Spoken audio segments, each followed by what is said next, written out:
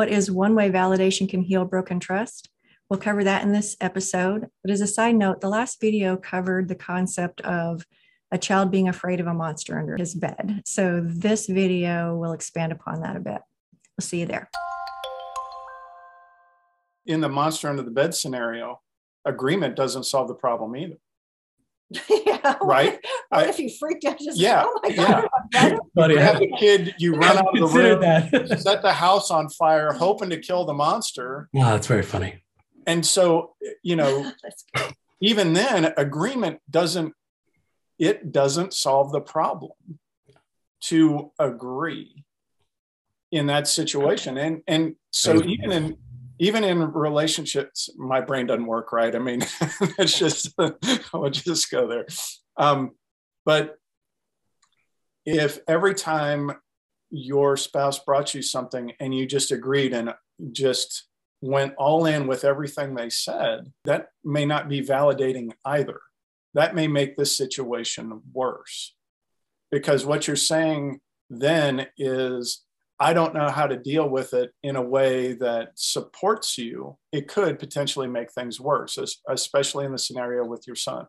If you agree with him, yes, there is a monster in the bed, and you grab him, you jerk him out of bed, and you run out of the house, he's now more scared than he was, when you walked into the room and kind of made everything okay by saying, wow, man, what's going on? Tell me more.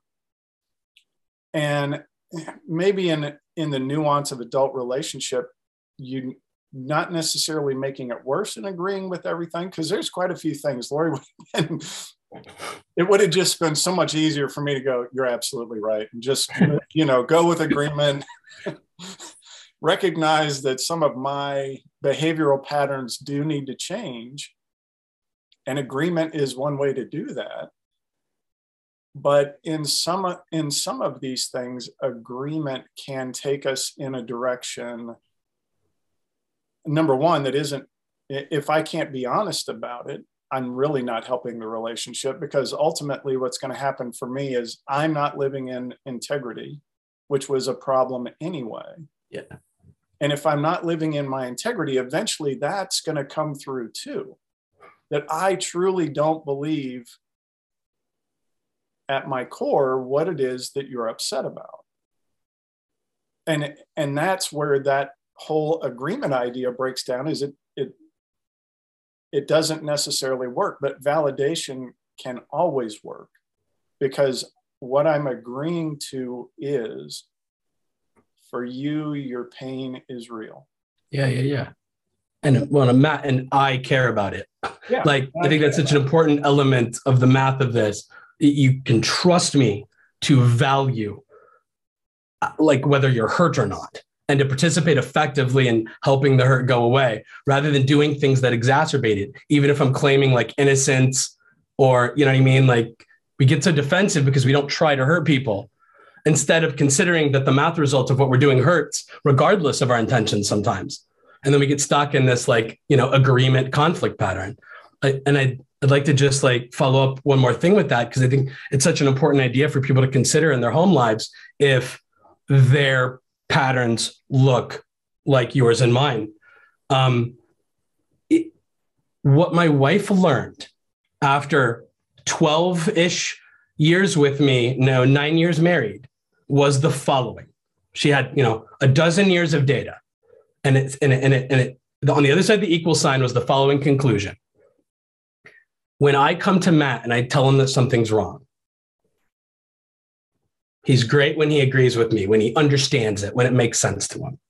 But 100% of the time that he doesn't agree, that it somehow doesn't make sense to him, Matt implies that I'm wrong, that I'm weak or crazy, that even if I'm hurt, he's justified and correct in doing things the way that he does. And so 100% of the time, over 12 years, if Matt doesn't agree that I should think or feel the things that I think and feel, he chooses himself over me. And that is 100% accurate in the context of my marriage. And I would have told her she was full of it if she'd said something like that to me, to be fair. when we were married, but it's so true. And I just think it's so important for people to consider what that says and what that means, and how a healthy person with strong personal values and healthy personal boundaries will choose to leave a relationship instead of voluntarily subjecting themselves to someone who, when crap's hitting the fan and it feels bad, they'll always choose themselves over you. It makes sense for a healthy person to like go and not subject themselves to that absence of love, compassion, support, respect, all of these things. When people feel unsafe, whether it's in this really acute, immediate danger way, or in this, I don't trust that this person or this relationship is healthy. I don't trust that it's going to last. I don't trust that it's good for me. If I voluntarily subject myself to this for the next year, the next 5 years, the next 10 years, I'm only going to hurt worse. Matt's only going to keep doing this over and over again. And the pain will increase in severity each time, over and over. You talked about this notion of like, men are like waffles, women are like spaghetti. And I think it's a wonderful metaphor. I don't think that it's universally true, but I think in a math way, it's like statistically true most of the time, certainly, and in male-female relationships. And I think it's a really critical idea, this notion of past events being connected to current events. And I don't necessarily think one is identical to the other. I think they're both data points that tell the same story. And it's what I just said, that my wife must have concluded in both situations, one from 7 years ago and one from the one that just happened. She may conclude my husband, when he doesn't agree with me or doesn't think I should think and feel what I do, will always choose himself over me. That to me is what is the common thread in so many of these incidents in our relationship history. And they all like produce like a sort of a statistical trend line that suggests it's only going to continue tomorrow. And so my work is about changing our habits so that the statistical trend line like suggests that we're getting better, stronger, moving toward each other, safer. And I think when people become mindful of that idea, that this data trend, that in the way that our actions communicate something to our partner, it can change the world for people if they can approach it that way. And I think when we talk about it in the context of character, and I'm not saying character isn't relevant to this conversation, it certainly is sometimes, but I think a lot of people have reasonably solid character and they really do mean well. And so many of us get bogged down in, well, I didn't try to do anything bad. I didn't try to hurt you. So stop attacking me as if I did or criticizing me as if I did. And that continues to perpetuate this invalidation. And so it's not about character. It's not about whether you even did something bad. It's the math result of your actions, regardless of whether it's good or bad, regardless of whether or not there's a monster there. Equaled pain for this other person. If you can learn how to show up for that person effectively in those moments, rather than getting bogged down in your disagreement or difference of opinion, I believe so strongly that will rebuild and or maintain trust in relationships and serve people very, very well. And so that's probably the number one foundational habit that I think gets lost in the busyness of daily life and our busy minds. And people don't consider how important that is to safety and trust in relationships. Yeah. Well, I've been taking notes, and when I take notes, I put my little comments off to the side. I've got a ton of comments here. So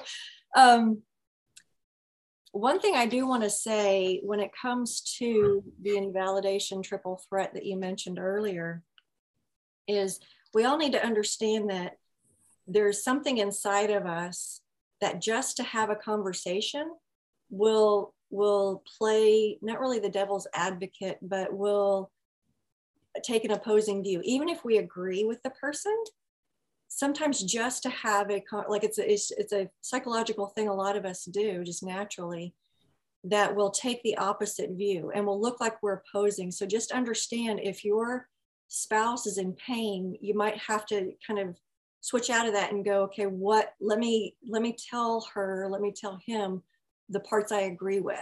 Like, let's start there. And then entering into a place of caring for her. Going back to the monster under the bed scenario, if that's happening, if you're a father and that's happening, understand you could be your child's hero. You could be the hero. I remember hearing a story of one father getting a monster spray, and spraying under the bed. But even if you're, ooh, I'm going to be brave and I'm going to look under there, look under, no monsters, no monsters. So it's safe. You could be that child's hero. And that's something we say to the guys, the first 2-on-2 conversation we have once we start getting into, weekly 2-on-2s. The first thing we say during that initial conversation is, one of you guys is going to be the hero here, and he needs to understand he could totally be the hero by validating her and sitting in the ick. Next time, we'll cover a major obstacle to healing, defensiveness, and what can be done instead. I'll see you then.